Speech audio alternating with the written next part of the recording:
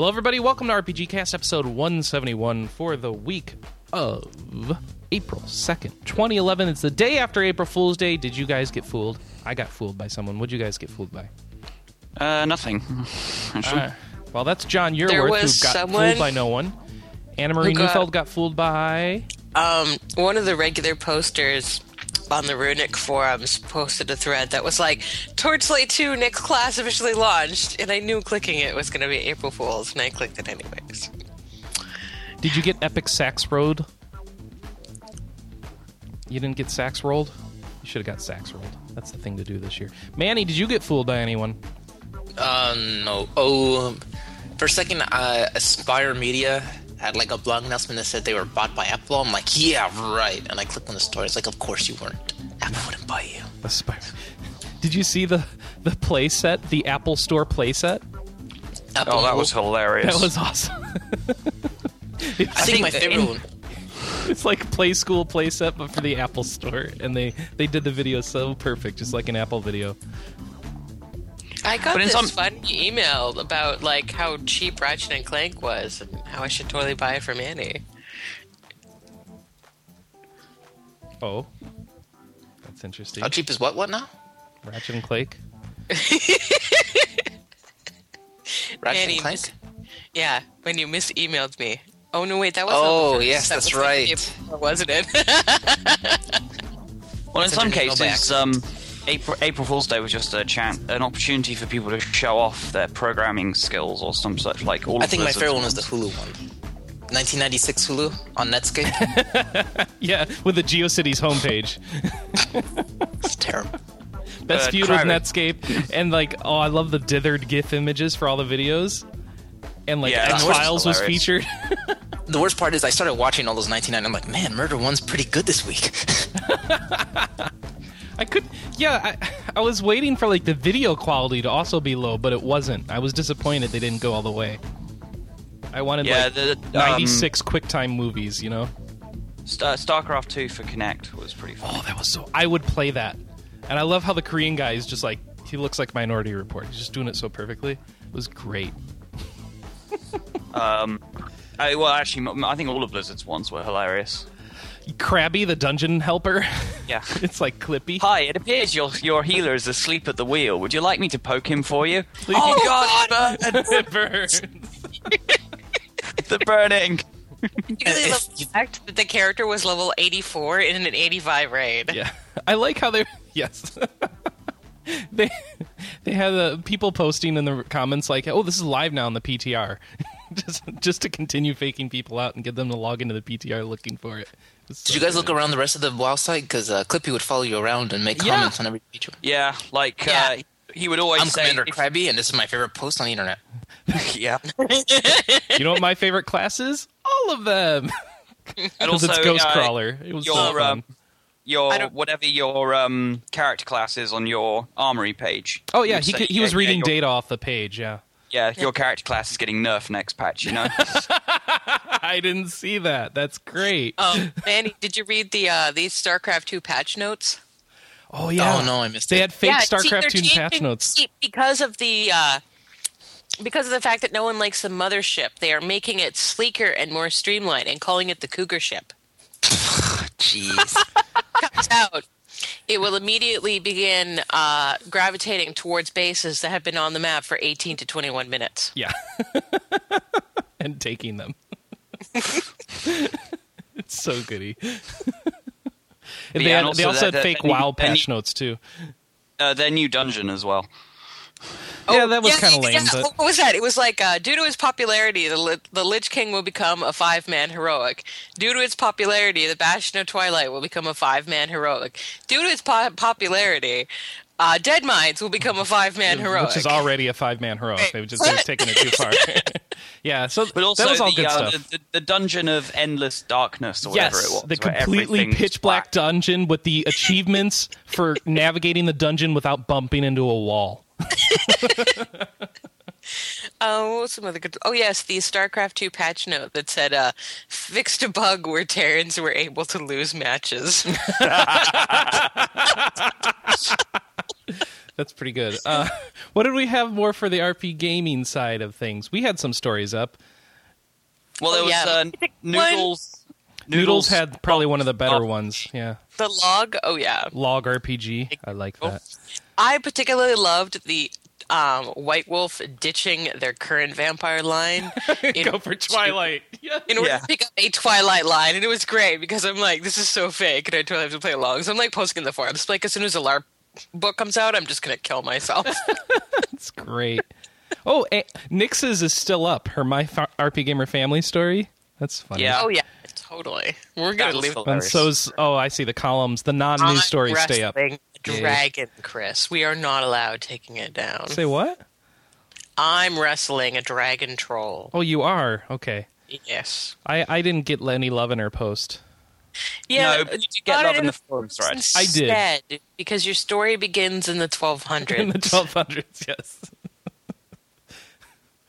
Yes. I'm Chris Privateer, by the way, your host. That's I forgot intro. about that. And I better stop sax rolling in the chat room. They've been getting that music the whole time. Oh, really? Poor guys. I love that thing. I didn't know about it till yesterday, so I've been watching that all day. And the original source material. All right. So what do we got? Ooh, so let's lead off. I did something cool last weekend. I don't know if you guys did anything cool last weekend. You want to know what I did? No, I didn't do anything cool because you didn't tell me soon enough. Oh my gosh. No, you were not flying out just for that. Trust me, it wasn't worth doing that over. I went to Midwest Gaming Classic, as I do every year now. It's fun to go to a convention to enjoy it rather than cover it. So I went to this convention and enjoyed it. I put some photos up on our Facebook page, facebook.com/RPGamer. You can see a handful of photos I got from the event. And I picked up some games, so I don't know really how to cover these things other than just tell you what I bought and hope it doesn't make people jealous. So here's what I bought. First off, for the Sega Saturn, a stall. Ooh, which if you don't know what it is, it's like a really nice looking action-y, platformy type game. So very pretty. Never heard of it. Never heard of it. I also picked up Super Dimension Fortress Macross for the Saturn. Oh, that. Which is a Japanese game. It was cheap, obviously. Not worth paying a lot of money for. I don't think it was that good anyway. Yeah. And let's see. I also picked up Cotton 2 for the Sega Saturn from Success, which is a shoot 'em up. And where you're a witch on a broom and stuff. Pretty cool. Shoot 'em up. Those cost too much, I tell you that. For the Dreamcast, I picked up a series I like, but it's really gory. They had a game for it called Sword of the Berserk Guts' Rage. No, that's from the anime and manga series Berserk, surely. Yep, it is. So I got that. And Mars Matrix, which is a shoot 'em up for the Dreamcast, which is a pretty good one. I can't find Border Down, and that makes me sad. And I lamented this to people, and they've told me that I'm never going to find Border Down. So, yes, chat room. I do. I have a modded. I bought a US Saturn 2 years ago and modded it with a soldering gun and some wire, so I can play Japanese games now. Oh, and finally, the pick up of the show, Guardian Heroes for the Saturn. So, nice. I want to play that. This looks fun. That leaves like important Saturn games I need to pick up to, let's see. Well, I forget. One of them I forget. But the other one that I really still need, and I will probably never ever get, is, of course, Panzer Dragoon Saga. But I'm one step closer by picking up Guardian Heroes. All right. What? This is Emmanuel Marino. I don't know if I was introduced. Yeah. But so I have some general You were questions already for you. talking. I didn't know if I was introduced. I left. I stood up for a minute, and they were just like, "Oh, we're just talking about April Fool's Day jokes." Like, nope, the podcast started. Yes. Anyway, so where's the Midwest Gaming Classic? It's in Brookfield, Wisconsin lately. It's always somewhere near Milwaukee, Wisconsin. This year it was technically in Brookfield, Wisconsin at a Sheraton hotel that has lots of room for it. So a lot of people? Yeah, lots of people. I don't know, I can try and get the numbers for you, but nothing like E3 or anything like that. It's a much more regional convention. Something like a small I watched the taxi video of that guy singing. He was kind of funny. Oh, yeah. I put a video up on my YouTube of a guy singing, which you can't find now because it's a link only so that he never gets in trouble with his employer. Let's see. I don't have numbers on how many showed up, unfortunately. I mean, it's no more than 1,000 or anything like that, but plenty. So, what are the big events? Is it mainly just buying old games? Well, the big attraction is, of course, the trade floor, where you have a bunch of vendors showing up with their used games, and some people who just fly in. Some people like to fly in from event to event, like Carlson from madgear.com, who likes to come over with all his rare import stuff. That's where I got a couple of games I showed you, and some vendors who are just local, and they all get in the trade floor, and you go and shop for a bunch of old games and try and convince yourself that you need to spend money on this old game that you sold back 10 years ago. That's the main attraction. They also have a big arcade room where people are selling arcade and pinball machines, but while they are out there for sale, everybody can play them for free. So it's this huge room full of arcade machines and so much pinball, and just play as much as you want. That is awesome. And then they have a bunch of speakers and stuff from different parts of the industries. Like they had Ben Heck talking about modding and stuff like that, and they had a bunch of pinball designers on for a panel and that sort of thing. So, panel type stuff like you'd see at PAX, only not quite as big as it is in PAX. And they also had community events. So if you're familiar with the site VGEvo.com, they just relaunched. They're now Retroids.com. They had a big room downstairs with a bunch of different systems set up for you to play various games and play Street Fighter and stuff. And they had an arcade down there as well. There's a big room devoted to Pokemon where I got myself drawn as a Pokemon trainer with a Smugleaf. And that was awesome. And they had a room about Mario and Luigi having Birthday Bash, which means they had a bunch of Nintendo arcade games like Donkey Kong and the Super Mario Pinball Machine, which is really hard to find, and that sort of stuff. So just a lot of cool classic and retro stuff, as well as some current stuff, and a huge museum.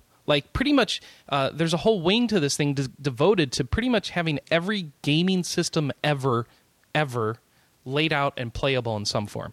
So, from the Amiga to the 360, they have freaking everything in between. So you can you can play a Jaguar if you really want to, and all that sort of stuff. So lots of cool things that you can do there, and just spend a lot of time just playing games and chilling with your friends. It's a great thing to just go with friends and play all these games you haven't had or been able to play for years.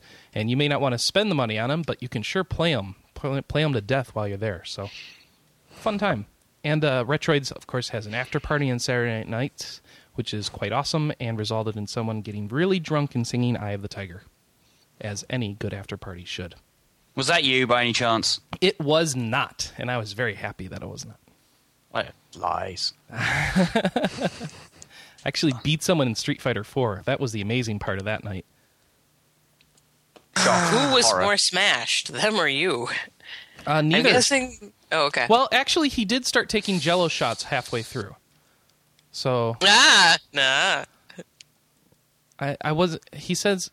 I said, oh, no, you should take the Jello shots, then I've had a better shot of winning. But then his friend leaned over and said, no, he gets better when he gets drunk. And I'm like, oh, no. So, I don't know how that went. Wait, I do know how it went. I was there. I won. 2-1 for matches. It was fun. That's Midwest Gaming Classic. I don't know what else to say. It was pretty good. Check out the photos. And I highly recommend you go in if you're in the area. And I don't know that it's really worth flying cross-country for. I would reserve that for a show like PAX or something. But still, really cool. Where can people find the photos? Facebook.com/RPGamer. It's in. It should be like the top photo gallery we have right now. It's second photo gallery, but you can just click on photos. Yeah, just click on photos. And, of course, if you want more info on Midwest Gaming Classic to see how it's going to shape up for next year, go to MidwestGamingClassic.com. Sweet. All right, shilling done. Shilling done. All right, well, let's get into the feedback. Midwest Gaming Classic, so fun. You got me thinking about it now. It's hard to go to, work and stuff after a weekend like that, because it's, a bunch of gaming with friends, and now you just want to, keep doing that for the rest of the week. Take a week off. Not for MGC. I gotta save those for E3 and PAX and stuff. So, all right. First off, feedback. We've got a letter from Lord Kaiser who says, "What RPGs lack today is the passion of the creators and a bit of classiness. There's no more overdramatic scenes where a character dies and the others suffer deeply and want revenge. Then they punch the villain, breaking several walls behind him, or the hero bleeding to death and still walking, leaving a trail of blood. And then, an exciting story that keeps you hooked. Gameplay mechanics that are not overcomplicated and yet entertaining, along with a touching OST. What he's talking about is melodrama. Yeah, he wants more melodrama in the RPGs. You guys agree? That's not passion. I mean, are you kidding me? A lot of developers are passionate. You need to be even more passionate to work these long deadline hours, trying to create all of these assets and make sure everything works, and still make room. Well, the developers can be passionate, but what about the RPGs themselves imparting that passion to you? Well, I think the statement was the passion of the creators and a bit of classiness, and I think there's a lot of passion in several of these games put in there. Like Fallout is definitely a work of passion because all the hate they were getting for all those years and all the people naysaying them, and still sitting there to design every little building and make sure that the bobblehead is placed in the proper place so people will find. I feel like that's a lot of passion in there. Mm-hmm. I don't know. I don't want melodrama. But I'm only taking exception to the fact that somehow developers today don't have any passion in making their games. Well, I just don't want games to be bland like White Knight Chronicles was. So, I don't know. Quinn, Anna, what do you think? They don't have any passion, so they can't comment. There are games I know that have passion. It's just that most people don't bother playing them. Dude, you play Super Robot War games. Don't they have a lot of melodrama? Yes, they do. And I don't mind it. You don't mind it. So there we go. It's just that, I say, hardly anybody else plays them. So hey, that's a good question. What about the Final Fantasy VI opera scene? Was that a good amount of passion and melodrama without Are we being talking over about the two top? different things, though? Because I what? feel like it's two different discussion topics at the same time. yeah, well, he wants games to be passionate about, storylines and stuff. It's not about developers having passion, although the developers having passion helps. Well, the first sentence sort of says that, though. That's why I'm thrown off. Right. Fair. He seems to imply both. I guess he thinks that if the creators have it, it'll come through in the game. I don't know. I think, I don't know, Manny. Just saying that you work really long hours means you're passionate. I don't think that's true. That just means you have a job, really. But at the same time, just to say that these people don't care about their business, what they're doing, just because it's not the good old days. Just because it's not the good old days. I don't think that's his argument. I'm not quite sure why. In some cases, melodrama is bad unless it's executed poorly. I mean, Well, what's the difference between drama and melodrama? Drama is drama is probably what you think it is. Melodrama is exaggerating characters' plots to appeal to people's emotions better. Oh, okay. So that's not an easy thing to detect, then. I don't know. It seems like this question's three different questions wrapped up in one. Because it seems like each one of us is talking about a different topic. Well, what do our RPGs need more? Because the stories haven't been all that great lately. I don't know.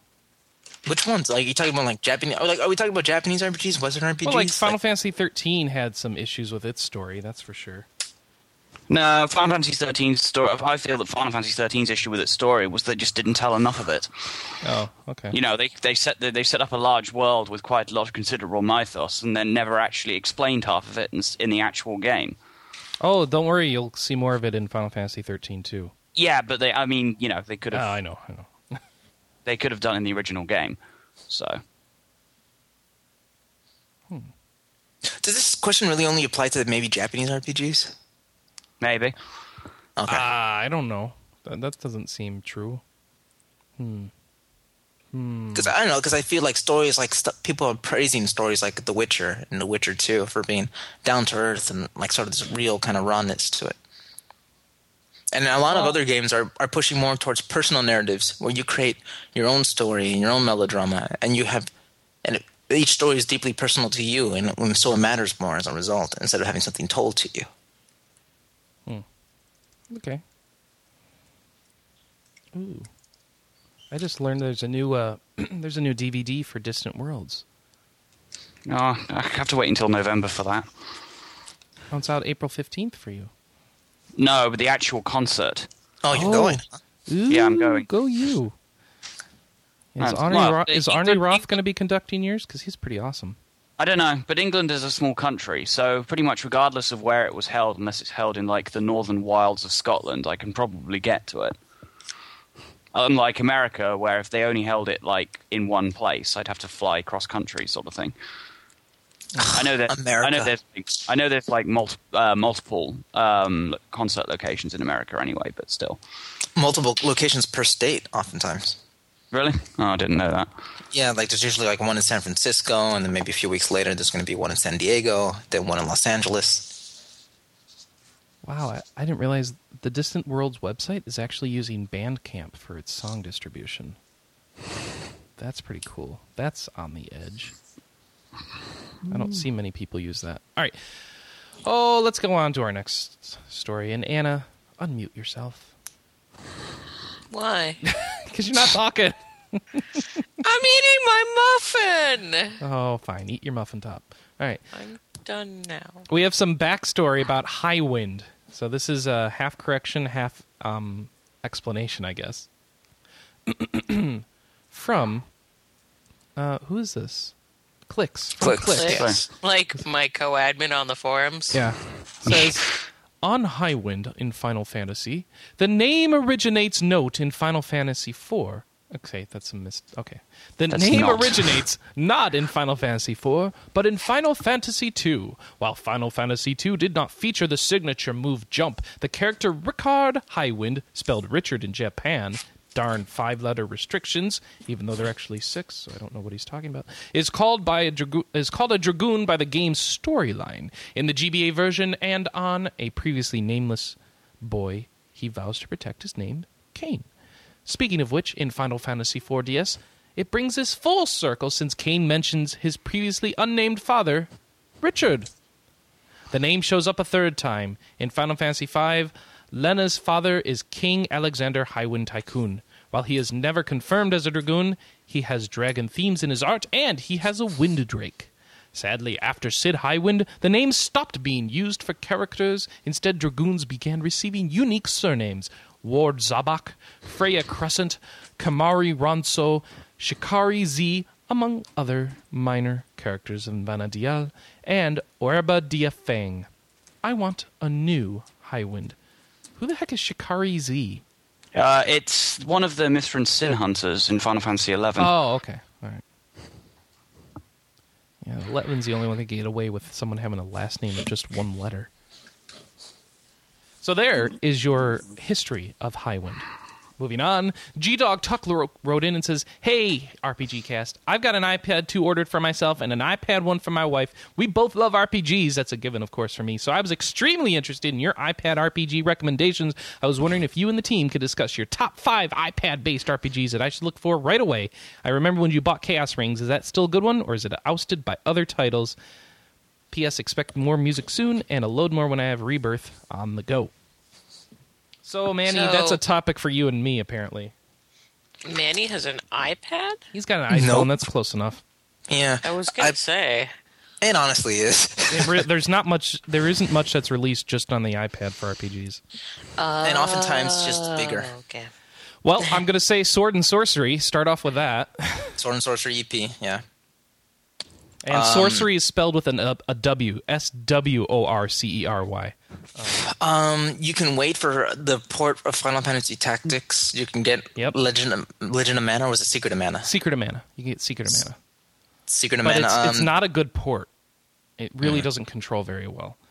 There's Final Fantasy 3, but that doesn't control well. Do you like Punch-Out? Do I like Punch-Out? Yes! Infinity Blade. Pick up Infinity Blade. That's a fun one. Till you get tired of it. I guess Chaos Rings, if you really want to try it out. You've been curious about it. I haven't played most of the longer cell phone game ones that have been ported over. Have you tried more of those, like Zenonia and that sort of crap? I wouldn't go back at this point. Really? Oh. It feels like such a generation, like the App Store just opened. There's Zenonia 1, 2, and 3. There's Heroes Lore, and sequels. What else we've got? I've got two things of RPGs here. Dungeon Hunter and Dungeon Hunter 2 if you want a Diablo clone, but keep in mind Manny despises those because they're from Gameloft, who just clones other people's stuff. I honestly, I feel I care less about a Diablo clone. Okay. I played a bunch of Dungeon Hunter and Dungeon Hunter 2 in the past week just to try it out to see what Dungeon Hunter Alliance was going to be like. And, it was competent enough. You can go around, do quests, kill stuff, get loot, and that's all you need in a Diablo-style clone. So it works. You can honestly say that about most Gameloft games. It's competent enough. Yeah, I mean, it's not honestly, adding G-Dog anything Tuck, have new. you considered going on PSN and downloading a bunch of PS1 classics and PSP RPGs? For his iPad? No, first PSP. He's looking for iPad, though. Like I said, have you considered going on PSN? Here's one for you called Eustrath HD, EUSTRATH HD. It's a mecha strategy RPG. It came out pretty early when the iPad had just come out, but it's different than most of the other things. There's another one called Ash, and I think that got reviewed well. That's an iPhone game, but that might work. And people really did like Chaos Rings. But remember, everything on Square Enix has the Square Enix tax, so you're going to be paying much more for anything Square Enix. That's right. Though Chaos Rings is cheaper now than when it came out, so feel better about that a little bit. Now it's only $12 or $13 instead of $17. I think it's a little better than that. Probably not much. And there's, of course, Battle for Westnoth, but that's more of a strategy game. Never mind. I don't know. I just prefer playing Esgaluda 2 and Dodonpachi Resurrection. I like my shoot-'em-ups on this thing. I like Shaman's comment about Gameloft. It doesn't take much effort to be competent when you hit Control-C, Control-V, and do enough find and replace to avoid getting sued. You can't just copy and paste. You have to actually develop the engine at some point. You will not believe how much copy and paste goes on in coding. Ooh, Dungeon Raid. Pick up Dungeon Raid. That's like a puzzle game with RPG elements. And Michael enjoyed Deep Deep Dungeons, which is kind of a what do you call that? A roguelike on the iPhone, and that's good. If you like the roguelikes. And I don't know what else. I don't play that many RPGs on here, so Sword and Sorcery EP is probably your best shot. Yeah, start with that. That way you can tweet spoilers to your Twitter followers. And be totally pretentious Oh, about your Battleheart. iPad. Battleheart. Get Battleheart. That's a good one, too. Battleheart, Sword and Sorcery, Dungeon Hunter, you're probably set for a while. Or Dungeon Hunter 2, rather. Eustrath HD, because that's just very different. And Ash. Those are kind of like standout titles. Chaos Rings, if you want to get more Square Enix-y. Keep in mind that if you buy Chaos Rings on the iPad, it doesn't work on the iPhone as well. You have to buy. They decided to charge separately for each version because they're evil. That's pretty sleazy. You really want to? Oh, there's also Raven's Sword, which is a Oblivion style game. I don't know that I can recommend it, but it's out there. Nah. Then there's like I said, at that point, just pick up the PSP and download some games. There's I hear also Vagrant Story just came out. If you want to go to kind of the older cell phone games that got ported over, there's Xenonia 1, 2, and 3, and Inocia 1, 2, and 3. And I don't know if there are any further ones beyond that. So you might want to try those. I know Inocia, I think, is the one that's like Zelda. Or that might be Xenonia. I can't even keep it straight now. Anyway, those are out there. Check them out. See if they got free versions. I think a number of the ones we named have free versions. So give them a try and see if you like it. And maybe just pick one and focus on it. Okay. Let's move on. Get this iPad out of the way. Let's see. Where are we in the show? Ah, it's time. And it works for Gameloft? No. What? No. She doesn't No, the work for comment any- was made in the chat room that at least they do their own artwork, and my reply was, no, actually they hire an external studio. And I know because I do some PR for the external studio. Oh, okay. Hired by Gameloft to clone your favorite games. Is that on their resume when they're looking for more work? Hey, I'm they sure do that'd good be- work at least. Yes, I Yeah, suppose no, so. yeah, like they actually do work for a lot of people that you wouldn't realize had necessarily contracted out for artwork. Like, aside from Gameloft, they've also worked for Zynga, EA Mobile, PopCap. I can't remember their whole resume. I think Blizzard at one point they did something for. So, yeah, you'd be surprised what companies hire external art studios. Anyways, Fair enough. carrying on. Yes, indeed. I am just... Okay, sorry. Got distracted here. You don't have cats. They just distract you during podcasts. Just keep that in mind. All right, so... Kitty! Let's start our news feeds. First off, we've got a remake coming, at least to Japan. So, if you're a hardcore console JRPG fan, which none of us are, the big news of the week is Ore no Shikabane o Koete Yuke, a PSP role player that combines ancient Japanese setting with unique gameplay features. It's a remake of a game released for the PlayStation in 1999. It's translated as Press On Beyond My Corpse, and there's some story details here, but if you've been looking for Ore no Shikabane... Man, just let Quinn pronounce it. Okay, you do it, Quinn. You want me to try and pronounce that? Yes. Ore no Shikabane o Koete Yuke. See? There you go. Ore no Shikabane o Koete Yuke. See? He does it better. Sorry. Whatever. Do remember, I have a piece of paper that says, yeah, I can speak Japanese at the level of a 5-year-old, officially. Yeah, see? Ore no Shikabane. See? Is that better? If I give the fake accent? No? Probably. Yeah. All right. Who's buzzing? Someone's buzzing. Who's buzzing? Not it. Is it John? Maybe. I don't know. Hang on. Nope. I'll Commander Shepard, and I approve buzzing on this podcast. Oh, it's getting louder. It's getting louder. It's getting louder. Oh, it's my phone. Jeez, man. No, that didn't do it, actually. I don't know what it is. It's getting louder. It's coming to take us over. Nobody can hear it except me. Sweet. Can the chat room hear it? I really can't hear what you're talking about. Oh, it just stopped. Kind of. Oh, but now it's here. No. What? No. Ooh. I don't know what this is. In difference to a number of other people with novelty ringtones, at least my mobile phone just rings. Yeah, it sounds like a scanner. It's kind of weird. Wait, I'm going to have to totally listen to your cell phone ring later, Quinn. Why? I don't know. Haven't you heard mine? The awesome alarm I have for the podcast? It's like 80s porn music. It's beautiful. No, we don't. Yeah, you have played that before. Okay. Well, mystery buzzing aside, we've got more news to cover, so let's get into it. First story, second story, 30th story, Vanillaware is coming back, so check this out. Grand Knight's History, it's a PSP RPG, and it's the first title from them since Muramasa, obviously. It's a traditional turn-based RPG, which is like the first one Vanillaware has done, and lets you play... Send in the land of Ristia, you play the leader of the Night Corps, you raise their stats, define their appearance and personality, lots of customization, blah, blah, blah, strictly turn-based battles. And the 2D characters will be animated just like in our action games, and we're also challenging ourselves to build a new type of gameplay by fusing online and offline.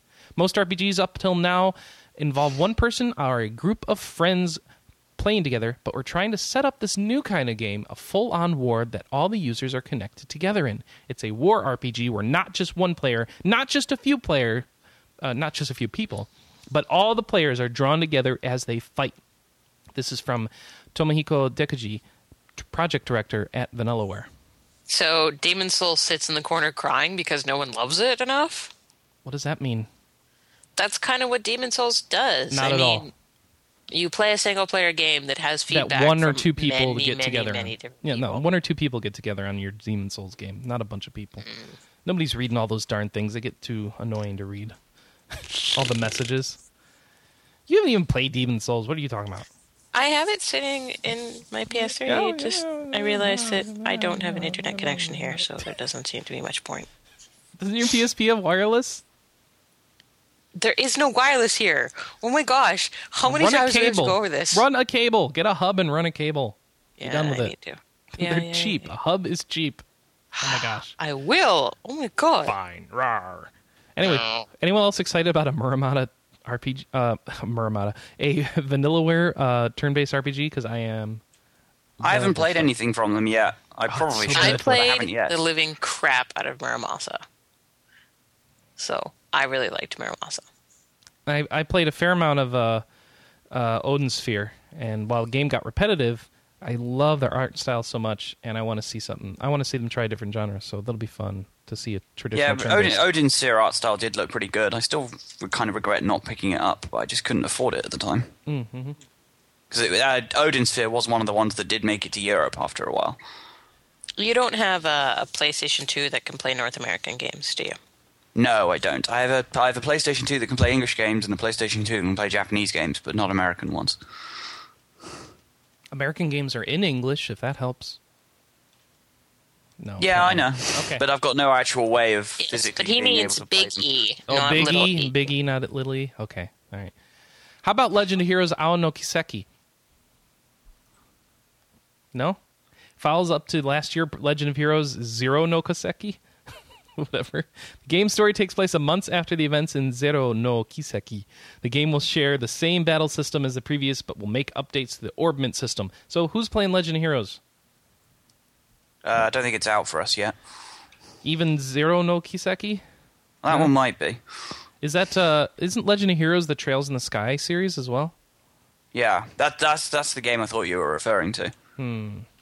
Well, here's a new one announced for Japan, and I have no idea what Zero no Kiseki is and if that's out here. But this is Felcom's making these, so I didn't know that. Apparently they can make bad games. Oh man, we're gonna have word wad all over the forums. Why? He's like a massive Falcon fan. Well, yes. What are you going to do? So, I don't know what to say about this game other than I don't know much about Legend of Heroes because I thought most of them sucked, right? So Trails in the Sky is like the first one that people are like, oh, that's worth playing, right? I think people just like breasts. Oh, okay. That makes sense. I don't know what that has to do with it, but all right. I'm just moving on. So, The Tits. subtitle. you know, you have to do that every week, even though I don't want you to. Yes. Huh? Apparently the answer is yes. Apparently she does. All right. I was laughing too hard to unmute myself. Uh-huh. Yeah. Figures. Why don't you play a nice, safe... You know, your mom wouldn't approve you playing those games. So you get a nice, safe RPG like Chrono Trigger. So over there... I don't really over like there, Chrono Trigger. There Didn't being you remember how Japan, much- I'm sending you to Heathen. Japan, and you're going to play Chrono Trigger when it comes out on the Virtual Console in April 2011. And you're going to like it. But I didn't really like Chrono Trigger. In fact, I gave it like a 3.5 out of 5, and I got like a whole bunch of angry emails. Yes. And this was Heathen. before we were putting things on Index. If I put it on Index, I don't know. I think I would have been completely crucified. Heathen. Why don't you like fun? It's Anna? not that good of a game. I'm sorry. Why don't you like fun? Yeah. Why don't you like fun? I'm sorry. my Is gosh, the this is- This is going to be like that time I was accused of being anti-Joy because I didn't want to play Dragon Age. I still haven't played Dragon Age. It No one probably else is. says How dare you? How dare you? Yeah. All right. All right. So Chrono Trigger's coming out in Japan on the Virtual Console. That means there's a chance it'll come out here on Virtual Console. But don't Yeah, hold your right. breath. Because Nintendo loves us here. Oh, yeah, for sure. They only love you if you're 40-year-old and have kids. What? That's who Nintendo loves nowadays. 40-year-olds who have kids. Oh, I thought buy they loved motion grandmas. Okay, grandmas too. Fair enough. But you have to have had Spawn, otherwise they don't care. So So get on that, man. Get on- Make them babies, Chris. make them babies. They don't care. All right. Who's been looking forward to Clash of Heroes HD? Because I really have been. And it's coming out April 14th. Me, ooh. I'm like gonna take my 360 over to a friend's place to download it. Why don't you just get it on your PS3? I can take my PS3 somewhere and download it. Buy a hub. Oh my gosh. Go to Shop of the Future and buy a hub. Shop of the future. You've got to be kidding. That's what it's called. It's the shop of the future. Welcome to the shop of tomorrow. They have a place. It's called Future Shop. It's the shop of the future.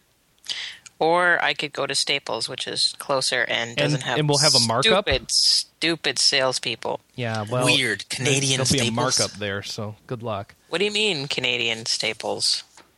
Yeah, like poutine. Canadian And staples. double doubles or 5x5s if you really need a shot. A double doubles is a in and out thing. No, a double double is 2 cream, 2 sugar, and a large coffee. No, it's 2 patties, 2 things of cheese, I think. But whatever. It is. And it's right down the... Dude, now I'm hungry. I'm going to get some... Depending on where you go, it probably tastes like a 2x4. What is a double animal style, Manny? What's the animal Okay, style? that's where you add... Crazy sauce stuff. Okay, everyone, if you didn't know this, when you're in California, you can order off a secret In-N-Out menu that's not publicized. Except on their website. Or anywhere, or Google. Okay, let's see. Secret menu. I'm Googling Oh, you have this. to look it up. You don't I know? never get anything secret. I'm pretty vanilla. Okay, so an animal style is what? Mustard cooked beef patty with additional pickles, cheese spread, and grilled onions diced up and mixed together on the grill before being dumped on your burger. Oh my gosh, that's awesome. That sounds like a heart attack in a burger. Oh, It double totally animal is. style. It's so good. The Flying Dutchman is interesting. It's 2 beef patties, 2 slices of cheese, and that's it. No lettuce, no onions, no bun. Your food is weird. Ooh, And sweet. No, only at In-N-Out. So I'm looking at this Animal pic- style oh. fries, I'm telling you. This it. is great. Those are good. Your food is weird. Animal and we're style people who invented fries? Deep fried Mars bars. Oh, Why? Because I we need to don't go. boil everything? Because we fry it? No, it's because you take everything and dip it in batter and fry it. There and is then no dip it in batter. grease. There is no batter in this double animal style with animal style fries. No, I'm talking Not about a like single thing of batter. What is that? The beer basted bacon. Fair amount of salt though. Ugh, Wendy's. Who's going to Wendy's? Sorry. That was my fast food snub. Okay, do you understand that Wendy's is the second best burger joint no, near no, me? no. It's so Here's the sad. thing. Wendy's in Canada is completely different from Wendy's in the U.S. Wendy's in the U.S. is terribad. Oh, isn't it though? Wendy's in Canada, as long as you find a branch that has good service, is actually seriously good. So what's the difference? What makes it better than the American one? We have different requirements for our food. Like It has to be good. Wow. Okay. no, it's just things like we have. You guys have like the FDA, and that Yes. standardizes things like how much salt can be in a burger and crap like that. We have some sort of food regulation where it's like a certain amount of preservatives and a certain amount of salt and a certain amount of like fat and calories. So and ours is democratic and yours is communistic, and that's the difference. Well, no, it's So funny. In the United more States, strict. the only like real regulations you have is like you can only have a certain amount of bugs and animal feces in it, Uh-huh. and that's pretty much it. Yeah, welcome to food prep, guys. I don't care where you are in the world. You're dealing with that no matter where you My are. God, all these people and think Wendy's are we have. good. I don't know if you guys have gotten the new Wendy's fries. We have new Wendy's fries. Yeah, I love the new Wendy's fries. The sea they're salt so ones. much better. Yeah, I do The like sea salt them. ones. They're a lot softer. So the bad thing is you can't dip them in your Wendy's shake anymore. What is that called again? Frosty. Thank you. Yeah, you can't. They're not quite hard enough anymore to dip in the Frosty unless you specifically ask for them So well just done. throw them in the Frosty and shake it around and drink the shake and the fries together and then die from a heart That attack. actually might work. Yeah. Do Has you guys anyone have tried the- salads at Wendy's? Like I get the Baja salad here. It's The salads have the most saturated fat and sugar than anything Anna, else. on the everything menu. you've described so far is the same as our Wendy's. So I don't know Okay. what's different. Maybe their meat is actual meat. Instead of the weird square patties that don't make sense. The chat channel is objecting to my fries dipped in shake. I'll eat that. I will Okay. definitely eat that. It's really good. Why does nobody believe me? I like Frosties. Frosties make everything better. Except, the funny thing is I live near a college campus, so my In-N-Out they actually all of the fast food places, they raise the prices by like $2 to $3 here because they can. Oh, that's evil. What about the pizza places, though? Are the pizza places cheaper near the college campus? They're cheap, but they're not very good. Yeah. Isn't that weird? It's. Yeah. I noticed the same place where I went to college. Like, you're right. The fast food is like costing more, but the pizza was like dirt cheap, but it was also terrible. Like Domino's near a campus is totally different than Domino's not near a campus. Though Domino's is kind of crap anyway, and it took me a while to realize that $2 pizzas were not worth it. Ouch. But $2 pizzas really appeals to a college student, so, People always told me Pizza Pit, that's the way to go near the campus. And I was like, I don't know, that sounds terrible. Anything named Pit, just not appealing. All right. But if you one last thing about food is that if you're ever near UCLA, if you want to do the trendy thing that all of the first years do, they're all expected to go to Dee Reese Cookies and get a hot dog and some cookies. Why? I don't know. I don't think it's very good, but apparently if you're from out of state, that's what you do when you first go to UCLA. Why would you get a hot dog and cookies? That's a weird combo. Because apparently Dee Reese is the best. Oh, I know why. Because everything costs $1 and college kids are broke. Oh, okay. That makes sense. Yeah, that's the same as the pizza thing. 4.5 stars on Yelp. Wow. And apparently their red velvet cupcakes are to die for. Yummy, yummy cream cheese frosting. The chocolate frosting on red velvet, not so good. I also got the PB&J cupcake. It was way too sweet. Well, that doesn't exist. This person's a liar. There's no such thing as way too sweet. Oh, and no, nobody has... Please tell me nobody's tried the Double Down at KFC. Have they?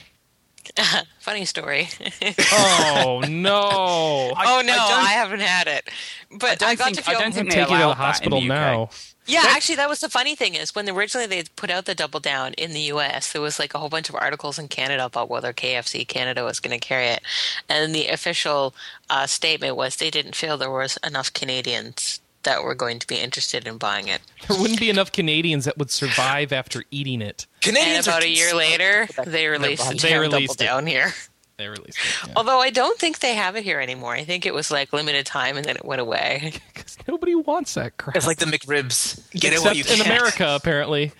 So, okay, No. I don't know what I'm getting for lunch now. Am I going to Wendy's or am I going to KFC? I'm totally confused. Oh my god! If Why'd you you need go to a Double Fuddruckers? Down, I'm just I'm not going. I'm going to my local kebab shop for a burger after this podcast. Why would you go to a I'm kebab shop here. for a burger? You need to know like some real good Middle Eastern people. Kebab shops do really. Some of the kebab shops around here do really good burgers. Oh, okay. Because they're good at making ground beef taste good or something? Quite possibly. You don't use ground beef on a kebab, though. Nah, whatever. This is confusing. It's lamb burger. So yeah, There you go. Class of Heroes comes out on April 14th. Oh, I love Clash. On the PS3 and Xbox Live. Can't wait So, to play it. Can't wait. And Manny can't wait to play Dungeon Hunter Alliance, and that's coming out April 12th on PSN.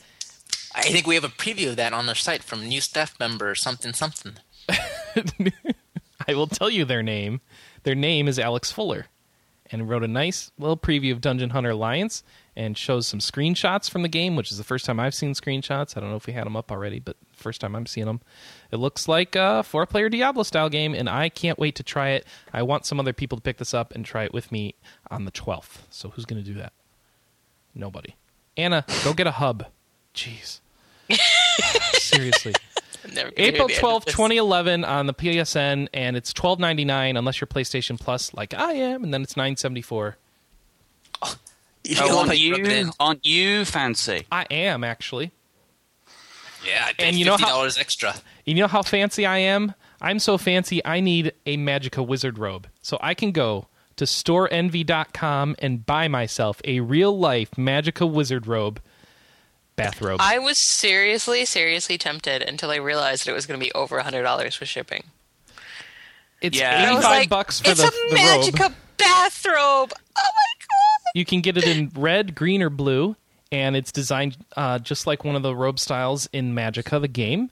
And they show a guy wearing it, drinking his juice, and reading the paper. And Yes. Then I could put on my Magica robe and wizard hat. well, you don't Thank need it. You don't Sam. need a hat with this robe. It takes care of the hat part for you. Oh yeah, that's true. Yeah. I put on my wizard robe and But flip Anna, up my Anna, hood. it's okay. Don't worry about it costing over $100 total once shipping's involved, because you will get Magica limited edition DLC. This is true. It contains a wizard who's now, just like you, dressed in a very comfortable bathrobe. And let's see, you also come with the wizard's typical items of choice for morning stroll.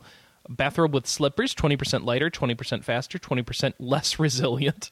A morning paper, tightly rolled, pushes back enemies. And a strong cup of coffee restores health and increases movement speed for 3 seconds. You'll get the codes with your order. I have a question. The coffee would be actually really cool. Yeah. I'm looking at the RP Gamer page right now. Is this an April Fool's joke? Because I don't see a link to the actual thing. Oh, I'll check the next delicious link. I have the actual thing linked. The person Okay, forgot that's to... really strange how we would advertise him. I don't know why he didn't link it. This is Roy who wrote that. Yeah, he just forgot to put a link. Go and bug Roy if he doesn't do it. No, I was just looking for it. I thought it was an April Fool's joke because I didn't actually see it. It bugged me too, but I found it and I've got it in the delicious. I thought you guys were trying to mess with me. Like, this doesn't really exist. No, this is not a joke. So, just saying. Playmobil. I've just added the link to the forum post for the story, so people will be able to find that now. Oh, I love how he's reading the LA Times. How sophisticated. No daily news for him. Should he be reading an iPad? Would that be more sensible for a wizard? Oh, remember, these guys just came back from Vietnam. Oh, that's right. They just came back from Vietnam. You're right. I forgot. So, Do we have a time frame for Vietnam's release date? I thought I saw that. Yes, hang on. I just got an email about it the other day. Vietnam. So Magicka is actually doing that Vietnam expansion. I don't know why. 12th of April, $4.99. Sweet. So while we're playing Dungeon Hunter with your hub that you're going to go buy. I'm going to be playing Magicka Vietnam. And the cool thing about Magicka Vietnam is not everybody has to have the expansion pack. Only the host needs to have the DLC. Oh, nice. That means I'm buying it, doesn't it? Great. Well, I'm going to buy it either way. I'm not capable of hosting. My internet's crap. No kidding. No, I want to know, does this... And here's the thing. Here's the particular thing that I love out of this press release. Magicka Vietnam also contains a new survival challenge map with increased difficulty. This is in direct response to the request of the community for something a little harder. Sweet. There you go. Blink. Blink, blink. What? Well, you're not the one who needed that. This is for people who play 4 people in a game. Yeah, it's true. And whose internet connections don't drop every time they get to the end boss. That was actually a problem with the game. I know. And it wasn't me. So, did they fix it? It's fixed. Good. We can finish the game now. Enter deep into the Goblin Kong jungle with up to 3 fellow soldiers in a heroic attempt to liberate prisoners from a POW camp and face off against deadly Vietnam-themed enemy. Destroy enemy positions, escape the parallel jungles, return safely to the evacuation helicopter. Yes, you get to shout, "Get to the chopper." Get to the chopper! Get to the chopper! Sweet. That's Get great. to that Have you guys seen that? ship. How it should have ended video about the weapons? No. Okay, I'll show you guys later. Okay. Shaman says the Taco Bell shrimp. the wizard should have a Kindle, so he's a full-on hipster. Man, first of all, he doesn't know nothing about hipsters. Grandmas have Kindles. You need an I see. iPad too with the magnetic cover. Oh, with the smart cover. Yeah, My, leather, of course, blue leather. My iPad 2 ships today, actually. So it'll be aren't here. you fancy? It'll be here on the 6th, apparently. So I need to get my own smart cover. Are you going to get the red leather? No, apparently that's the hotness. I will get the cheap plastic because those things are overpriced as is. I refuse to pay for a leather smart cover that is ridiculously opulent. You know, the funny thing is... What? No, go right ahead. No, you first. I was going to read Master Chief's comment. I thought I probably can't read that read it on the podcast. Oh, okay. If you're trying to make... Oh, yeah, that's right. Not that we haven't done worse already today, Anna. All right, so let's see. Let's what's the next story? Anna. Ooh. Check this out. Xenoblade, right? You know who made Xenoblade? The guys who made Xenogears? Monolith Soft, which is some of those people, yeah. So, Yep. Yeah. It's like they've got I wonder if they've patented Xeno. Can you patent that or trademark it? and just take it with you? Probably not. Yeah. Man, xenobiologists. Well, would just be if so angry. Facebook can get the patent for face or the trademark for face, then maybe. And, How did however, they do yes, that? Facebook They owns my did face. that. I can't believe they did that. All right, what? Facebook owns my face. No, just face. Anything with face in it. So yeah, if you made a site called My Face or You Face, that probably would be a problem. wow, you successfully completed the noodle summoning spell. I actually My did. face, your I said face. My Face, Your Face, and she shows up in the chat room. Oh my gosh. That was that is so totally creepy. Creepy. That is creepy, Noodle. You shouldn't be able to do that. Hi. I don't have anything for you to do. You can go away. She comes when called. She says. No, you can go. I release you from your contract. All right. Xenoblade was announced for Europe, so this is cool, except that it hasn't been announced for North America. So Quinn will be able to play Xenoblade Chronicles because apparently Xenoblade isn't good enough for Europe. I don't know why. And Yeah. I think Mitsuda's doing the music for this one, right? Is he? I think so. Damn. I need to get on this. I'm going to check on this. Xenoblade music. AndreaSang.com. Iwata doesn't ask about it. Oh, let's see. Wow. They have Yoko Shimomura, Yasunori Mitsuda, sucking. Wow. and to the right of them are Manami Kiyota and Chiko Tomori and Kenji Hiramatsu from Ace Plus. Which, let's see, who of these are doing music? Is it just those two? Probably just those two. Shimomura and Mitsuda, that's a cool combo. Yeah, it's Kingdom Hearts and Chrono Trigger. Yeah. Pretty sweet. Yeah, I'll have to Oh, wait, definitely yeah, have to look into all that of them are, all the people I just named are musicians on the game. So that's 6 people. I don't know who Manami Kyoda or Ace Plus are, but I'm sure someone will tell us because that'll be cool to hear about. I want to know, and no one can tell me. All right, well, I'll leave it to the chat room. Please figure out who those people are. So yeah, Xenoblade come to Europe. I'm very jealous of Quinn now. Yay! Someone's jealous of me. Then again, it could be like another Xenosaga 2, so who knows? Was that Let's the bad hope one? not. One of those was bad, right? Gambit's sure it's coming out here, but we don't have an announcement of that, so we hope it will. We hope it will. We hope it will. Shaman says region free on a Wii takes about 15 minutes and an SD card. Is that still true? Didn't they patch the Wii against that? I don't know if that's true. Funetman has his Wii modded to the Gecko OS, so he doesn't even worry about that. Wow. Do you save a lot of money on your car insurance? Why waste time with the English translation and not bring it here, says Gambit. Well, Mother 3, right? No, not Mother 3. Mother 1 and 2? Didn't they do that in Europe and not here? Or was that just Tingle? That was Tingle for sure. Yeah, Tingle definitely. Yeah, there are games that come out in Europe that don't come out here. Like that sexy Wii game that Peggy got in trouble for. Didn't Earthbound come out on like Virtual Console in Europe and not here or something like that? Or is it out here now? Maybe. It's probably out here now, so I don't know. Sexy. Oh, that sexy Wii game, that was hilarious. Yeah, it called apparently Wii Play, Peggy or- took a lot of heat for that.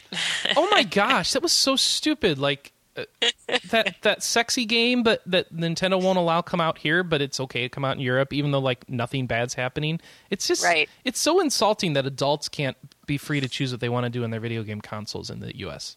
It really is You insulting. want to host awkward, uncomfortable parties where you kiss Yeah, I'm Wii never remotes? going to do it, but I don't like being told that I'm not even allowed to have the market to have that choice. That seems weird. You know, because what else are you going to censor? Okay, for what it's worth, the advertisement makes it look incredibly naughty, and the game itself apparently is Not so much, right? not so much. Yeah. And that's to be expected, but it's just so offensive that Nintendo's still treating us like 5-year-olds and then turns around and wants the adult market. It's like, well, screw you, Nintendo. You can't have it both ways. Pixar, adult I can't market. remember if it was Nintendo that said no or Ubisoft just didn't want to release it here because they didn't think it would sell well. Apple's the same way too. They want that Pixar adult market.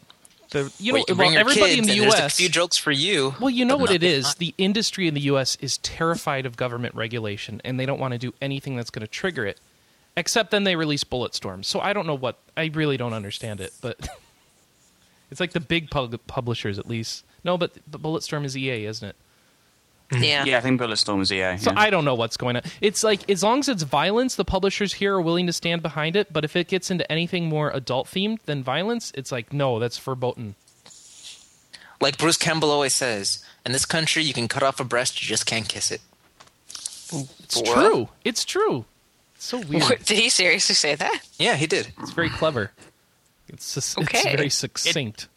And it's seems to be quite accurate as Yeah, well. it does seem to be quite accurate. Interesting. Whatever.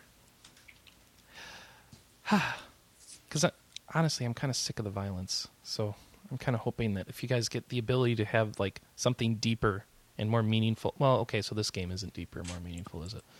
No. This is. Yeah, I think you're deluding yourself on that one. I am deluding myself on that one. So, oh well. Whatever. Screw it. Xenoblade, I still want it. I'm going to come stab you and steal your copy. All right.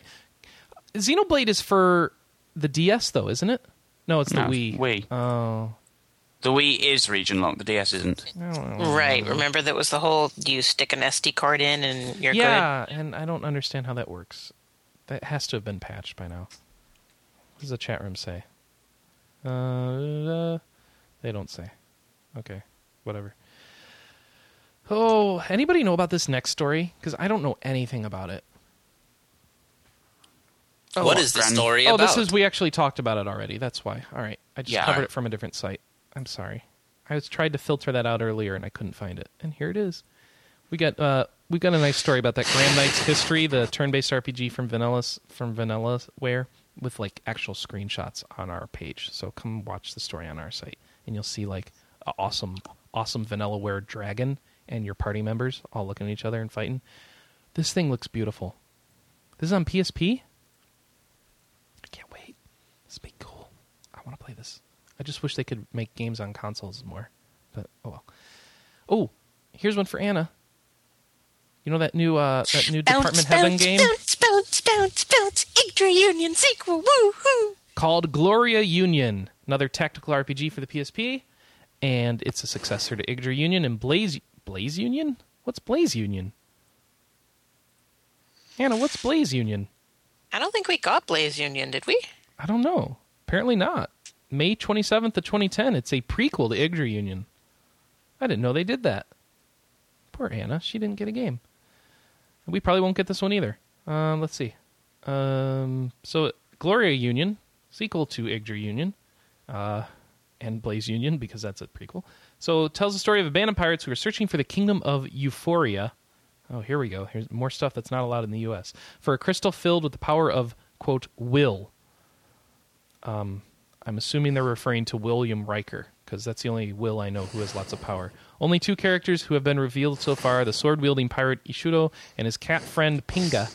The game will be released in Japan on June 23rd, 2011, and of course, no word of a Western release, like every other fun, interesting, quirky Japanese game that we want here, and no one will give us. So, I think our next order of business is to ask Quinn, how do we go about learning Japanese so we can actually play half the games we talked about today? I kind of probably went about it rather badly. Oh, really? Yeah, I mean, because I kind of I was kind of a friend of mine picked up on it. This is the same friend of mine who passed JLPT level 1, the top level, last year. Ooh, nice. Like 7-8 years ago. I just kind of leached off him for a while, and then when I got the opportunity to move to go out there on that visit exchange program, whatever you want to call it, in 2005, I kind of had a crash course in basic Japanese, so I wouldn't be completely and utterly lost when I arrived. And it was like the first thing we do after leaving the 3-day or 2-day orientation session is Tokyo. You know, the first thing we do, get off the bullet train in Sendai and go go with my host family to a restaurant, and I'm like, crap, I can't remember any Japanese at all. But thankfully, originally I moved in with a family where my host mother actually did speak English a bit, because her son had gone on a year-long exchange to America and had picked up the language quite well. But you realize you couldn't remember Japanese till you got there? Well, no, I mean, what it was is I couldn't remember how to hold a conversation properly. Oh, right. Sort of thing. Yeah, like I forgot all of my conversational Japanese, I just turned into an idiot and I just sat down and ate my food instead. I think, I used this kind of like the learning program that the exchange students were put on. I bought myself a Japanese PlayStation 2 while I was there. I bought games myself. When I returned from Japan, I attended evening classes to keep my knowledge up. When I came to university, I took additional Japanese classes there. And yeah, that's pretty much... And I took the JLPT exam last year and passed the lowest level.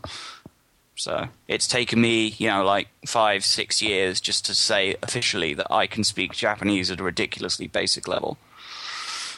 Man, don't you guys listen to the Giant Bombcast? I could have told you right now how to learn Japanese. Me Rosetta Stone too. I've never used any software outside of just playing games. I just make that joke because Giant Bombcast had like a big review of Rosetta Stone in the middle of their video game podcast.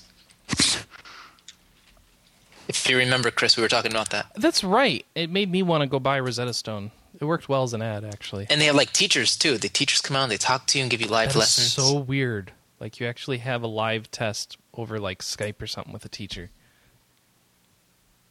More power to them, I guess. Well, that's the way you want to do it. Evening classes, I assume, would be a lot better. Having somebody to actually talk with.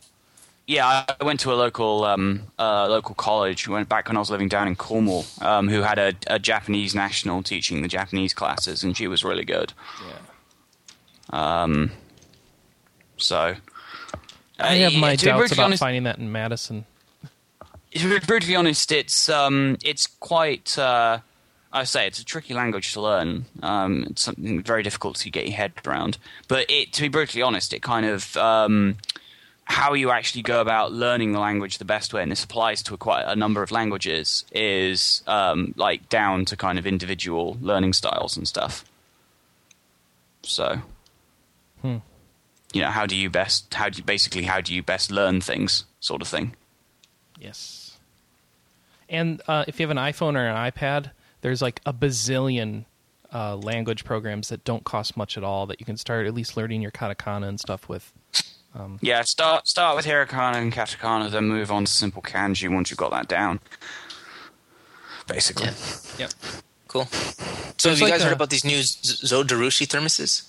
No, I don't know what that means. Oh. What's a Zojirushi thermos, Quinn? I have no idea. Not heard of it.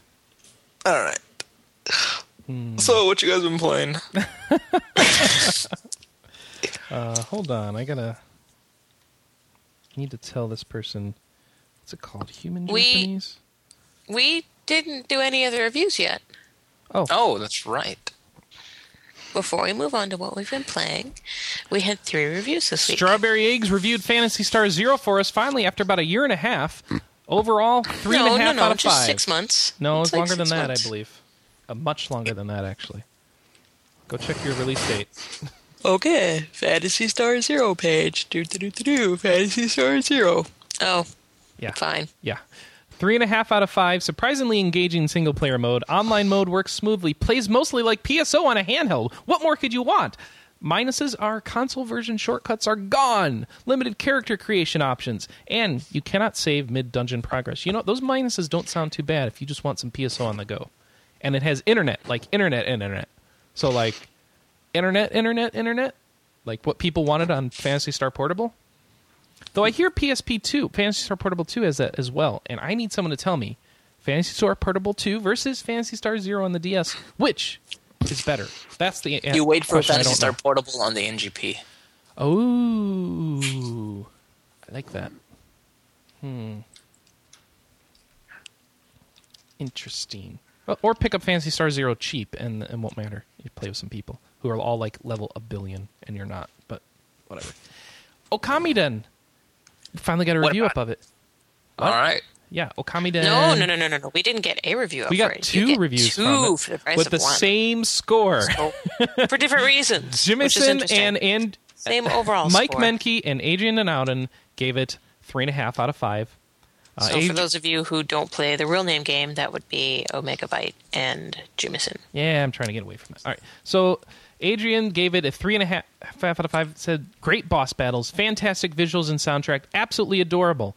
Mike said, painting mechanics remain engaging throughout. It's amusing, fun to watch the plot, and welcomed a variety of locations and situations.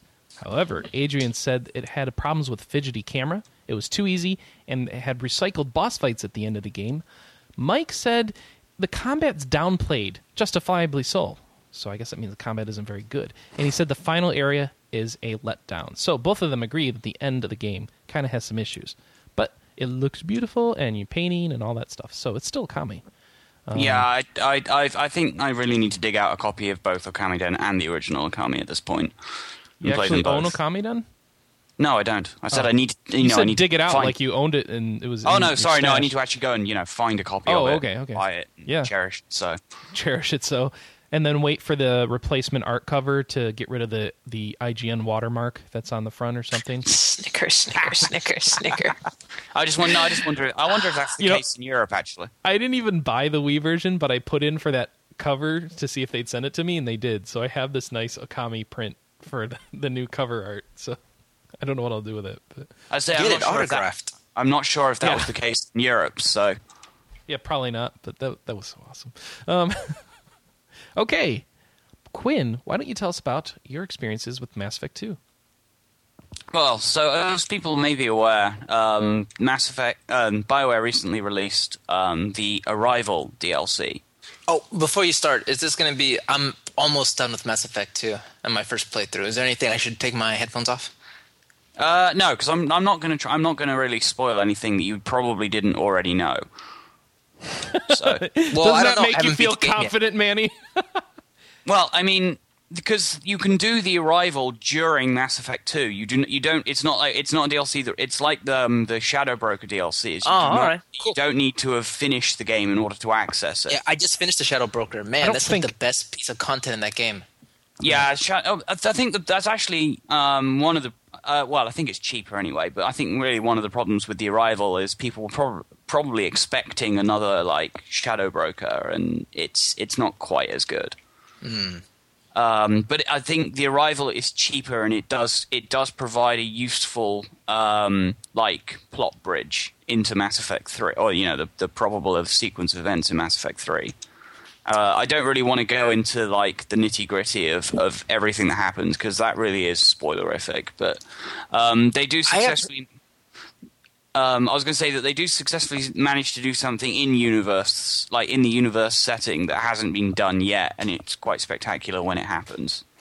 So I have heard a complaint that what little story there is there could have maybe easily been told in a cutscene or like a recap cutscene in Mass Effect 3. Yeah, I think I can see the point on that one. But I think some people would have said, hey, if this was actually really significant, I would have at least liked to have done it in Mass Effect 2 sort of thing. Mm-hmm. So you think it's good then? Because I heard complaints that it was bad and short and kind of pointless. It didn't take me long to complete. I mean, hell, it even has a... once you actually get to a certain point, it actually has a real time limit that's very generous. And I mean really generous. Oh. But... It's like, I can understand why people don't like it. I like it because I'm quite a big fan of Mass Effect in general, and I have a tolerance for, I think it was worth the small quantity of money that I paid for it, basically. I mean, okay, yeah, you're right. It could have been included as a cutscene in Mass Effect 3, but I think some people would turn around and say, I wanted to be a part of that, and say, I wanted to play through it. Okay. I think the other problem is you do have to do the entire mission solo. You have no party members. Oh, that's weird. It's an enforced solo mission. You get a party member briefly in one section of one of the missions. But yeah, I'm you still have to do it waiting for without like the swaps. combo pack where I can get all my DLC for cheap because I have none of the DLC for that game. So this is like 2 to 3 hours, like the Yeah, DLC? I'd say 2 hours. I think it really Alright. depends. I think it really depends on how quickly you move through and how many times you die. Because I loaded it up on my current hard playthrough and I died a few times. So. Do you get any rewards or anything like that? Actually, if you do, I haven't really noticed. Although the one thing I did notice was one of the significant plot NPCs, specifically the guy who gives you the mission. You meet him in person. Admiral something, right? Admiral Hackett There you has a really well defined and extremely detailed character model that's well in advance of most of the other character models in the game. It seems like you put him next to like my Commander Shepard, female Commander Shepard, and his face is so much more like defined. It's like almost like they would like trialing like Mass Effect 3 era character models. Yeah, so he's definitely going to play a big role in 3. Yeah, I was like, this is kind of like if you've got your graphics set up, this is what your character models will look like in Mass Effect 3 sort of thing. It may just be because he's really wrinkly and it shows, but Did they maybe use the assets they developed for the PS2 version or PS3 version? it's possible they did, yeah. I wouldn't rule that out. Yeah, because the PS3 one is already running on the engine for Mass Effect 3, right? Yeah. So I haven't actually seen the PS3 one in action yet, so as I play on the PC. And I think I can probably squeeze enough performance out of it to get close to that sort of level anyway.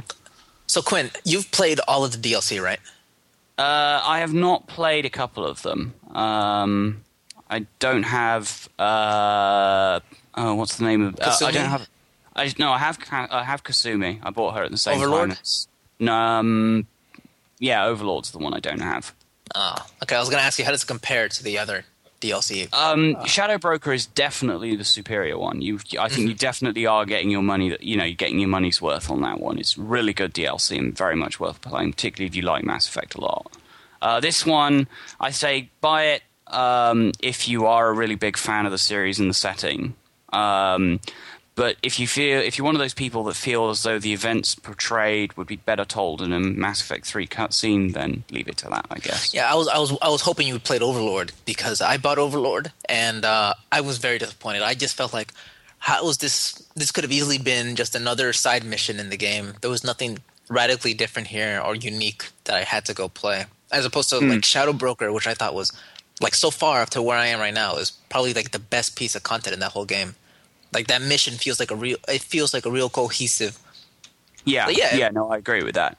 I mean, all of the missions contained in the Arrival kind of flow from one to the next, similar to how Shadow Broker does it. But as I say, all of them you do as a solo effort. So there's no further dialogue or significant interaction with any of your party members, for example. Which some people probably won't like, particularly big fans of like the other characters. So, but it did, if you're a big fan of Commander Shepard and Commander Shepard kicking ass, then yeah, you might get some fun out of it. So you're Commander Quinn and you approve of this DLC, and this is your favorite DLC on the Xbox? No, because because Shadow Broker is my favorite DLC on the PC. I'm Commander Quinn, and this is not my favorite DLC for this. Yeah. I mean, there's a couple of the points in the chat room, actually, about BioWare's recent statements about, hey, we want the Call of Duty audience. I'm like, guys, I don't want Mass Effect 3 if you're designing it for Call of Duty players. I want Mass Effect 3 if you're designing it for Mass Effect players. Just my brain. Anyways, I'm done. Cool. Sorry, I'll go next. Trying to decide if I should buy a music track in FLAC, ALAC, AAC, or MP3 320K. For what? Final Fantasy XIV Medley, Twilight Over Thin Island, Beneath Bloody Batters by the Distant Worlds. Okay. While you decide, I'm going to go run to the bathroom. Oh, you should have just gone next. Oh, Yeah, Flack is the best. Well, so is Alac. They're both lossless. They can't. Two losslesses can't make it right. All right. So who's next on our list of people who've done stuff this week? Da-da-da-da. Where's the list? I lost my list. Where's my list? Dead air. And you guys aren't jumping in at all. No one has passion for this anymore. Passion. Where's the passion? Anna, you did something. Why this don't week. you go, Chris? Oh, okay. Well, first off, I've got Ghost Shadow Recon for the 3DS because the 3DS came out. Yay! No Pilot Wings? No Pilot Wings. I don't like Pilot Wings. I tried it at I don't like it. I tried it at GameStop. It's really boring, and I don't like it. Just, You know, the you're problem just with- flying through rings. It makes no sense. The problem with Pilot Wings Yeah, is though that's what the Pilot Wings is about. Yeah, I don't like it. yeah, but the funny thing is that game would have much been better served if it was a downloadable title because there's not much content there that warrants a $40 purchase. And from what I understand, it's like you could beat it in like a day of like dedicated play. That's true of a lot of DS games in general, though. Suppose. So here's the 3DS for people in the chat room. What color did you get? I I'm got not the blue. watching your stream. Okay, cool. It's not too girly for you? I heard No. that's the girl color. No, it's not. A lot of guys are getting the blue, actually. So I got the blue one, and it's shiny and blue and stuff, whatever.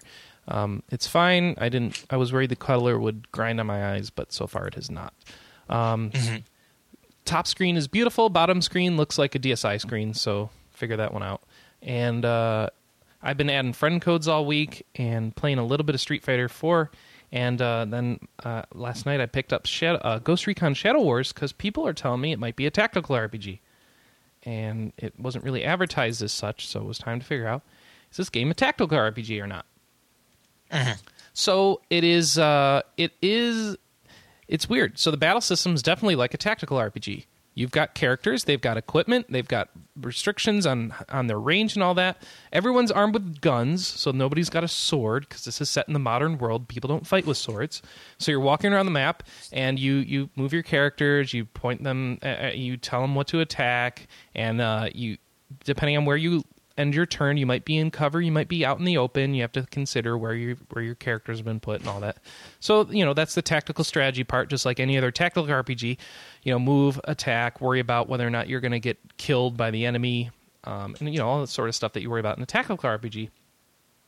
Unfortunately, you have a very limited inventory. So your character, you don't just go buy guns at a shop. Your character has a couple weapons that they start out with, and if you level them up enough, they'll get access to another weapon.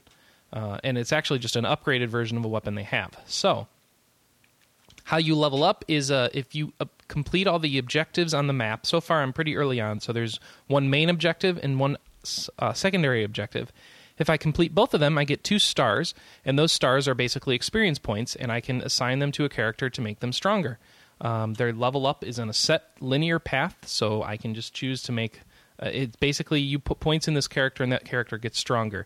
If right now, where I am in the game, it's the first 2 points in a character increases their health. The 3rd point upgrades one of their weapons. I'm sure as I get further on, more stuff unlocks as I put more and more points into my characters. But I don't actually know because I haven't gotten there yet. So it's a very linear character advancement, but you get to choose who to advance, and you get to choose whether or not you're going to do all the objectives to get those points to do that.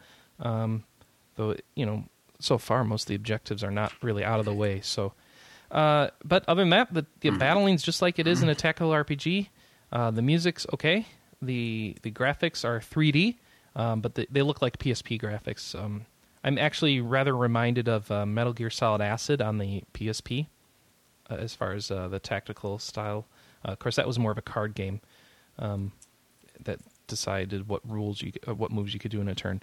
So it's kind of a tactical RPG, but it doesn't have a very deep experience system. It doesn't have a lot of experience points, and it doesn't have an inventory system. So if you need an inventory system to consider something an RPG, then it's just a tactical strategy game.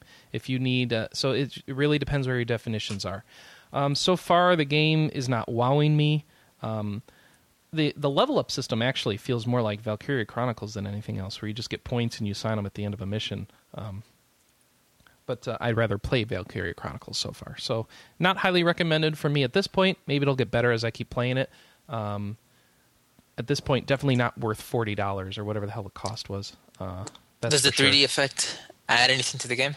You know what? I was forcing myself to play with it on, and I found myself kind of enjoying it by the end of it. It's like, oh, this is a different way to experience a game. So this is kind of neat. And it wasn't hurting me or anything to leave it on. So, it adds some depth, and it's just like I'm looking like into this little box of future technology sort of thing by the end of the night. It's just like, this is just a different style of display to have is what it felt like. So kind of cool. Street Fighter 4 I can more recommend because it's a known quantity of a good solid fighting game, and it has this cool mode that puts you over the shoulder, and it truly really enhances the 3D effect when you do it. So you have let's see, when you're doing that, it's really disconcerting at first when you're fighting over the shoulder because you're kind of behind your character and you're kicking forward at the enemy, but not really because it's angled. So, but it's kind of weird. But it was kind of cool to play that. And Street Fighter 4 is really neat because for people like me who suck at fighting games, all the moves are shortcutted on the touchscreen. And I can actually choose which moves get shortcutted on the touchscreen. So I can do all the hard ultras and combos and counters and stuff by just pressing a button. And I felt so powerful. And so I could play on easy, and I felt like I was actually not sucking. So it was very fun. So that is that's Street Fighter 4 really. And it has online, and the online works and all that stuff. So go try it out. And I don't know. I'm making Mii's and trading that with people and sharing friend codes. So if you have a friend code, share it with us on our forums in the miscellaneous gaming section. We got a thread for it, and share your friend codes there. Have you done any Street Pass stuff yet? I'm getting tons of Street Pass downloads, but they're all tips. Like Nintendo is basically using the Street Pass system to randomly give you more manual input. It's like here's what you can do. Here's something else you didn't know about your system yet. Like let's see, what's the most recent one I got? So just picking up pedometer. Wi-Fi Here's spots? how to use your system as a pedometer, and it's like every day you log in, it gives you a little bit more, right? So you haven't found any other players while walking down the street? Oh wait, I take that back. Those are all Spot Pass. So Spot Pass is what you get over the internet. Street Pass, I guess, is what you get from people. I have not found a single person. Oh, it's too bad because I thought that was like half the fun of the Street Fighter one is trading. Yeah, but it's the U.S. and I'm in Madison. Good luck for me finding somebody else with one of these. Yeah, but at least the good thing is you don't have to keep the game in there all the time. Yes, that is nice. But wow, that's so funny. I was just thinking to myself, I should put Street Fighter back in this and take it to work tomorrow just in case. But you're right, I don't need to at all. I totally forgot. What I need is like a charging cradle at work because the damn battery. Yeah, how's the battery life treating you? Last night it lasted like less than 3 hours while playing Ghost Recon. So. Mm-hmm. I hear it takes like 3 hours to charge too, right? It didn't take 3 hours to get back to a full battery icon. I mean, it took like an hour or two. It didn't take That's that not long. bad. But I don't know if that meant it was full. So it might be more battery capacity than it's saying. Because it was still, the charging light was still on. I just had to pick it up. I'm like, oh, it's at 3. So it wasn't at the low battery light anymore. So, I don't know. So must be one of those things where you get to 70% pretty quickly and then it takes longer to finish off. Which is actually kind of normal for battery charging, because battery chargers slope off at the end to help keep your battery from getting damaged. So enough technical details. I haven't played with the alternate reality games here, but I played with them in a GameStop demo, and it's like, I got my fill of that, so I haven't bothered to play with it since. I should do that eventually because you unlock stuff, but. Nor have I tried Face Raiders because I have no one around. Face Raiders is a game that's more fun to play with people, like putting your face on this stuff and shooting them. You need more people around, and nobody else is around to play. So, there was a firmware update. That's exciting. And I made a Mii, and I'm waiting for people to send their Miis over to me, and I don't know how that works. It seems like you have to trade them via Street Pass, and that's stupid because we're in the U.S. and that doesn't work. I've taken some 3D photos of my cat. And I found out that it's better when you take 3D photos of stuff that's further away, is what it seems like. So, and they gave me an OK Go video that's in 3D. When you do the first firmware update, you get an OK Go video, which is kind of weird. So was it worth it to be an early adopter? Not so far. But I did it just so somebody would have it. I don't know. The the system's young. It'll get more stuff. But Yeah, I bet you're looking forward to E3. Probably a lot of new products will be there. yeah, I probably should make sure to bring it so that they do any of those download demos like they like to do when they have a new system. That we have someone who has a system that can play with it. Who knows? You can have like Miyamoto's me as you pass them in the street. Yes. Oh. There's a picture of my cat's Noodle. There. She wanted to see my cat, so there we go. And I haven't tried playing a regular DS game on it because it's so shiny and new. I've just been using my DSi for that. But I should. I heard they look really bad because of the screen resolution. That was the other thing. The screens are smaller when you're playing, like the actual size of the pixels you get when you're playing is smaller when you're playing a regular DS game, and the battery life thing, though I hear the battery life's better for a regular DS game than a 3DS game, like a lot better. But it's been like, well, why should I bother? I can just play Pokemon on my DSi, and that's what I've been doing. So I don't know. Oh, and apparently I should send my DS in for $50 and get my L button fixed. Or you can send it to Amazon and get $50 to get rid of it. Can you send a broken one in? Are they okay with Oh, that? I don't know. Because my L Sega button damns doesn't and work, shipping. so... That's my 3DS story. I'm sorry it's not more exciting yet, but I hope you got... I don't know how many impressions of Ghost Recon Shadow War there are out there. It seemed like it was getting lots of 8 out of 10s and 7 out of 10s, so I figured, well, it's good enough. I may as well give it a shot if it's tactical RPG. Might be okay. I think we can confirm talked about it a little bit. Oh, okay. Cool. So, yeah, so far, though, I mean, you're better off playing any other tactical RPG. I mean, it is, so far, it feels like one, and so if you really want something on your DS that's more in the RPG style, there's your game, but it's just not top end yet, so... And the story's kind of crap. It's like, Russian... It's like G.I. Joe. It's like Russian politics. Oh, I'm going to maneuver this country into manipulating my political goals. It's like they want to be Metal Gear, but they can't write as good as Metal Gear, which I know that's a weird thing to say, but Metal Gear's so screwed up, yet it's more interesting than the writing that they've come up with here, right? But do you understand what I mean? Yep, I hear you. Yeah. I need scissors.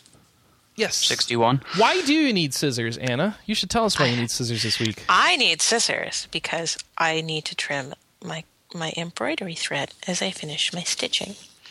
So I haven't been playing much games in the last couple weeks because I've joined a big charity project. So we have the cheesy name, the Patchwork Pokemon Jam, which is incredibly cheesy. But there's... I guess 17 of us at this point, so a dozen girls and 5 guys, and we are all doing Generation 1 Pokemon on a 5-inch by 5-inch patch. And when they're all done, we're going to put it together in a quilt and auction it off for charity. That's pretty cool. Yep. Oh, So what charity? I'm Red Cross, probably Red Cross Japan. Cool. So it'll be towards the Japanese relief effort. So I'm actually done my first patch. I have so to buy my your first smug patch, leaf. Yes.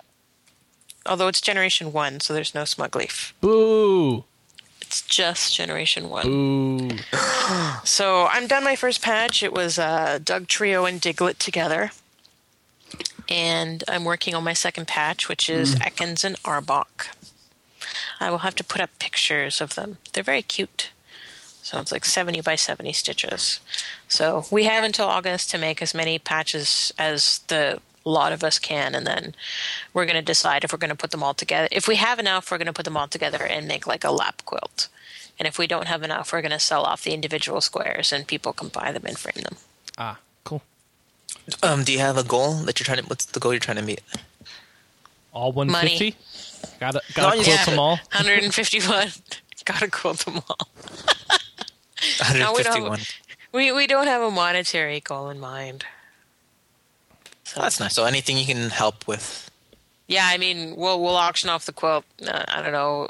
I don't think anybody's expecting to get more than about $1,000 for it, but maybe it's we'll still get a lot. 300. We might ask people to like sponsor individual squares or something, and we can add their initials to it or something. Shaman feels bad for whoever drew Muck Duty. So, if anyone on the audience wants to get a hold of you and bid and do all that stuff, how do they do that? Well, we have the official blog. Hang on, let me just make sure that I get this this URL correct. So it's patchworkgym.wordpress.com. So that is the blog that has more information and our the who is stitching and like a list of all the patches that we're doing. There is a whole bunch of pictures of our works in progress, so you can see how we do. It's interesting to see because some people basically work from the middle of pattern and go outwards. Some people do an item in the pattern and go from there. I basically go from like the top left corner to the bottom right corner, so I have like this work in progress. It's all grass. And you can see the edges of where the Doug Trio and the Diglett are going to be. Nice. Yep. Other people have like all of the yellow for where their Meowth and Persian are. Ah. So it's interesting to see the different ways that people do cross-stitching. So, yeah, that's what I've been doing. No gaming, just cross-stitching. That's a nice Charizard patch there. Isn't that really nice? Yeah. Yeah, that's the first one that was completed. Oh, you have people from all over the world doing this. Yeah, so I think 5 in the UK and 3 or 4 in Canada, and the rest. Oh no, wait. A list is in Ireland, and then the rest are in the US. And you have one Australian. Crafty's Australian. Yeah, Crafty Master has been doing a lot of our patterns for us. So, thank you, Crafty Master. You Crafty Master, you. Yeah, Right. and thanks, Faye Wren. Faye Wren has been like the leader of the project. So Better get on Thank that you. though before people start forgetting about Japan, though. oh yeah, no, we will. Don't worry. Like I said, They have a short memory, don't they? we're Haiti who? we're gonna we're gonna work until August, just because I mean we're trying to do like 100 patches. So at that point, we will decide what we want to do, quilt their individual squares, and I'm sure I'll be pimping it out again at that point. Sweet. Playforjapan.org has a autograph box from Ace Attorney Investigations Miles Edgeworth, signed by Motohide Eshiro, the game's producer. Ooh, I was following the Sega Watch on eBay for that big crazy thing, but Yeah. over $100, and I just couldn't justify spending $100 on a watch. You know, I heard Weekend Confirmed got like over $2,000. I thought it was $1,500. Okay, Yeah, whatever. but the second place bidder offered to match it. What does that mean? He'll match the winning bid, so he can come on the show. Even though he won't be on? I think he might still be on, just because he's willing to pay the Are exact. they same going to price. let him actually be on the show now, or are they still sticking him in the booth? I don't know, but that's like Because that's just 3,000 lame. Let that them be on show. the damn show if they want to be. If I had a See? podcast I auctioned off for $2,000, you could be on the damn show. I don't care what you talk about. All right. So, okay, cat, leave me alone. All right. So my cat's telling me it's time to move on, and I think we covered everybody. No, Manny, you did something Always awesome forgetting. this week. Yeah, I went to a special event just like you this week, except mine was in Hollywood, California. Actually, not too far from your fancy hotel. Hollywood. It's like about 2 blocks away from our E3 headquarters. Sweet. So I actually went to an Insomniac Community Day, hosted by Insomniac Games and Sony, where they showed off some stuff for. Well, basically, it was a full day of conferences about Insomniac Games' history, some retrospectives on Resistance 3, the Ratchet and Clank series. They showed off some new gameplay demos of Resistance 3, multiplayer and single player. They showed off some Ratchet and Clank All for One, which is the new 4-player co-op Ratchet and Clank game coming out. And they it was basically a chance for the Insomniac team to meet their fans and get some feedback on about the multiplayer. And I think another reason why they had this event is because they had a whole bunch of swag probably sitting in their office they just wanted to get rid of. Because it seems like they just had like a pile of old shirts and a pile of posters and like, let's just get rid of this stuff. We need an event. Chris, you were accusing me of that yesterday, you What? meanie. What? What When I I do? was talking about the Natsume giveaway on Facebook, Oh yeah. because we're giving away 2 copies of Real Fishing 2, and you were like, "Oh, contest is the way of getting rid of old crap," and I'm like, "Actually, I asked for those." Sorry. Yeah, and then I was like, wow. Oh, to be fair, they Can't did give believe away you something asked for those. exclusive. They give away What did they give? some Ratchet and Clank vinyls, which were made exclusively for the Insomniac Studio. So someone on staff had to say, I'm willing to give this to our fans. So that's pretty nice. That is cool. It was pretty cool. Ted Price came out. He was meeting, greeting everyone. Adam Sessler was there doing like a one-on-one interview. Everyone who went is getting beta codes for. They're going to be first for Resistance 3 and Ratchet and Clank All for One multiplayer modes. It was really cool. I hung out with a lot of interesting people. I think I got there a little too early. If you go to facebook.com/rpgamer, you can see a selection of pictures that I took and a few that I curated from some You other got there sites. too early? Yeah, because usually these things fill up kind of quickly. Like the last one they had was in 2009, and I had to get there by like 10 a.m. because it filled up pretty quickly. This one I showed up maybe around 11ish. Yeah. And I was like maybe number 10 in line for like a good 3 or 4 hours before any more people showed up. Ouch. But it was fun. I actually enjoyed the people I was hanging out with. We talked about RPGs. I actually talked about Nyx's Prashad Eve review to some people, and I had to be like, no, man. The reason why she said this was because this, this, and this. So it was actually pretty fun. It was interesting. There was a raffle that I was actually lucky enough to win some cool stuff. I think I won the second biggest prize pack at the event, which is there's a picture of it. I won all of DC Unlimited. They have an action figure line where they make action figures for a bunch of video games, and I won. They also do the World of Warcraft action figures and the StarCraft action figures. I won the entire Series 1 set, which is like Ratchet and Clank, Quark, Dr. Nefarious, Ratchet and some armor, and I won an exclusive Series 2 figure that's hard to find, like Ratchet and Hyperflux armor, and I won a special UK version of Ratchet and Clank Quest for Booty, which was only released as How a did demo. you win all that? It was one prize pack. Oh, one prize pack. Okay. It was like they were giving out a bunch of individual stuff, and he said, all right, we're going to give out one big thing. Let's see who wins this major thing. I'm like, oh, I just won that. All right.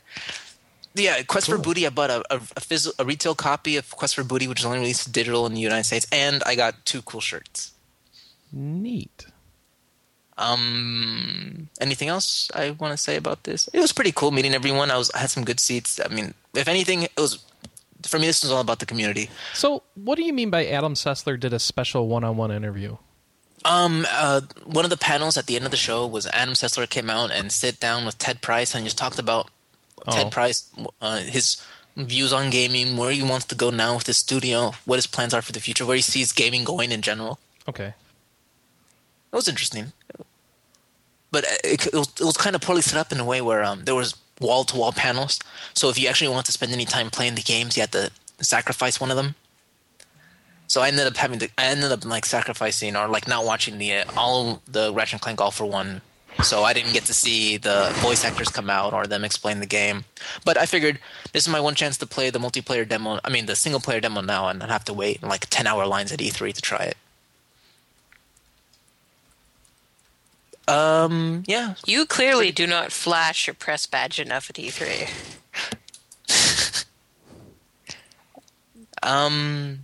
The funny thing, in this one, oh yeah, you're right. But this one I didn't want to go to try to get in as press. I mean, we're an RPG focused site. Well, it was a community event. They probably didn't have press, did they? Oh, there were some VIP press people there. Oh, okay. There was a whole VIP press line, and I'm like, you know what? We don't even really cover RPGs. Excuse me, opposite. I guess someone could make that argument now based on the poll that we just put out. But I went there as a fan. I went there early. I woke up early. I waited in line for several hours. I hung out with everybody. I didn't try to cut in front of anybody's line. I just got lucky and won some cool stuff and did some cool fan events. So it was fun just to be, because oftentimes when I go to these events, I do get to cut in front of the line of people. I do get to get the special swag bag. So it was nice just to wait in line with everybody else, have fun conversations the whole day, and win some cool stuff, get some stuff autographed, and go home at the end of the day thinking like, wow, what a cool day. I got really lucky. Cool. That's going to be the new quote. Is that the title of the show? We don't really cover RPGs. We don't really. I think so.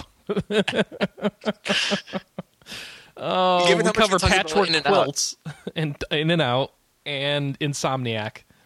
There's my yep. I'll start on the tagline. Really already. quickly, before I forget, because I won. Well, at the 2009 Insomniac Community Day, they gave me a free copy of Ratchet and Clank: A Crack in Time, and then at this one, I got Ratchet and Clank: Quest for Booty, and so the only Ratchet and Clank PS3 game I didn't have was Tools of Destruction. So I ended up, as Anna knows, I ended up buying it on Amazon for real cheap, and I started playing it. And there was like free Prime shipping for it. Yes, I got free Amazon Prime shipping on it, Anna. Okay. I accidentally sent her. Wait, you sent it to her? By accident. I was trying to send it to somebody else saying, hey, look, it's really cheap. We should pick it up. Wait. How did you send something Prime to Canada? No. I said he sent an email trying to convince. It was Anne, right? Yeah. Oh. And it auto-filled out me instead of her, and he didn't notice until he'd sent the email. So I get this email that it's like, hey, baby, we should totally pick this up. I did not say hey, baby. No, but I mean, Wait, that was... Who's Anne? How many girls do you have, Manny? That's not the name I expected for Hey Baby. So anyway, I've been playing Ratchet and Clank Tools of Destruction this week, and I have to say that game is a lot of fun. It's actually it's just simple fun. You just play through it, like it really does look like a Pixar movie. I have that, and I really should play through it. Oh my gosh, it's a lot of fun. I'm surprised. I didn't think I would. I didn't think I was into these kind of games. And I'm playing through it. And it's very chill. I will complain about some of the UI. I mean, this game came out in 2007, so some of the UI feels old. It looks good though for the time, and it still looks really good. It still looks really good. There's just my problem is like some of the features and some of the menus are buried within menus, and then there's unskippable cutscenes. Although I understand why there's unskippable cutscenes in this game. I think that's how they mask their load times. Because once you're in a level, you never see another loading screen. Okay. So I think it still holds up pretty well. And once I'm done with this, I'm going to go on to Quest for Booty, my special UK version, which was only released in small quantities. And then I'm going to jump onto Crack in Time, which I kind of feel bad. They gave me a free copy. I have it autographed by everyone there, and I still haven't played it.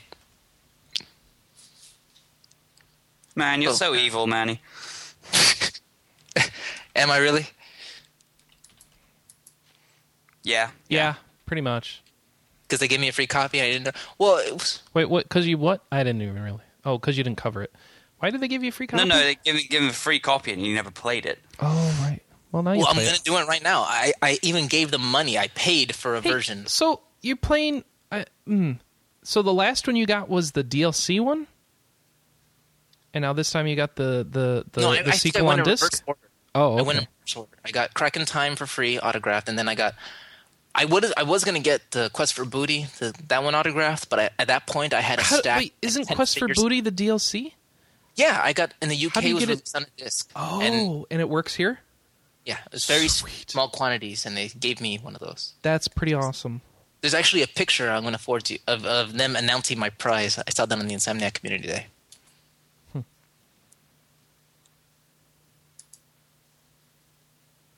All right, cool. Well, I'm done. Okay. See, that's them reading them off. So I was going to get Quest for Booty autographed, but at that point I had to ask the theater people for a trash bag so I can carry all the figures with me because I was going home on a train and on a bus. I'm like, I'm not carrying that in my hand. So I had to go ask for trash bags to try to carry everything. And by that point I was just like, I'm just going to try to get home. Okay. So, any closing thoughts? Oh, I'm just reading I'm trying to find the Pokemon Global Trade Center site, which is closed, and then I'm trying to figure out the new one. I noticed there's a few okays like, okay, I guess I need to keep on talking. Okay. Well, no, I'm just trying to... so I'm trying to follow up for people. There's this Pokemon site that's supposed to be online like around now, and I'm trying to see if it is. Because there's a big feature in Pokemon Black and White. And I'd heard that had been delayed due to the earthquake. Oh, well, that's too bad. Can't even remember the name of the site, so I can't even check on it. And then I found this Pokemon-GTS.net, which looks like a user site. or PokemonGTS.com rather. That's a user site, and I thought it was funny because I'm scrolling down, and they go through out of their way to make it clear that Firefox, Flock, Chrome, Opera, and Safari are supported, but Internet Explorer is not. Arrgh. I'm like, wow, way to just hate the web. Okay, so nobody cares. That's okay. What's going on in our chat room? Do you guys have anything for us to close out the show on? Oh, who knows if I'll be on the podcast next week. My mouth may be wired shut. Why is that? Oral surgery on Oral Monday. surgery. Why would it be wired shut? Only if it went. Because there's a chance my jaw might break. What? The sad part is I'm not going to be on the podcast next week. No! I have to work. Just you and Quinn, the two-man show. Oh dear, looks like you're stuck with me again, Chris. Maybe I'll He do a sounds Friday show. So excited. I'm not going to be able to make Friday either. Oh. Sorry.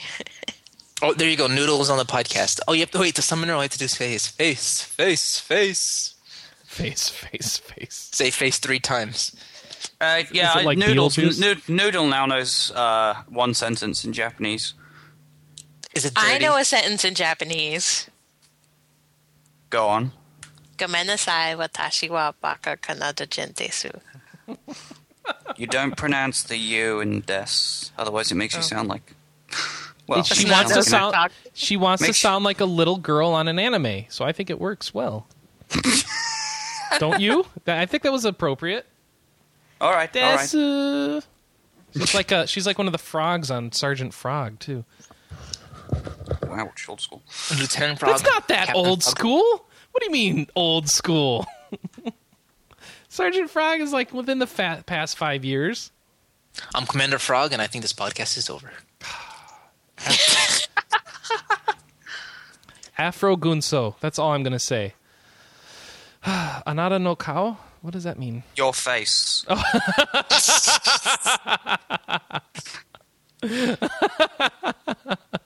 Sweet. All right. is Well, evil. I guess that's how we're going to end. Thanks, everyone, for watching. You can leave us feedback by emailing us at podcast@rpgamer.com. You can also send us a voicemail at 608-729-4098. Next week, I think we're going to have some special music segments for you. And I don't know what else. It might just be me and Quinn bored. I'm sure you'll figure out something. Maybe I Michael come can find his podcast. way onto the show next week. And mumble. Yeah, right. my mouth hurts. Whatever. That'll ever happen. Yeah, I know. Maybe the other Michael. Yeah. Yeah, I don't know. We need some RP Gamer staff member to step up. Pokemon-GL.com. That's what I was looking for, and it's still not on. Sweet. Or unsweet, but that's too bad. All right, and also send us feedback at the message boards at board.rpgamer.com. Find the show thread inside the latest updates section of the forums, or go to rpgamer.com/RPGcast. There'll be a link to the forums for the current episode right there at the top of the page. Thanks, everybody, and I think Shaman's right. Next week may see the return of Release Tracker. All right, so goodbye, everybody. We'll see you next week. Bye now. Bye-bye. Your face. Bye.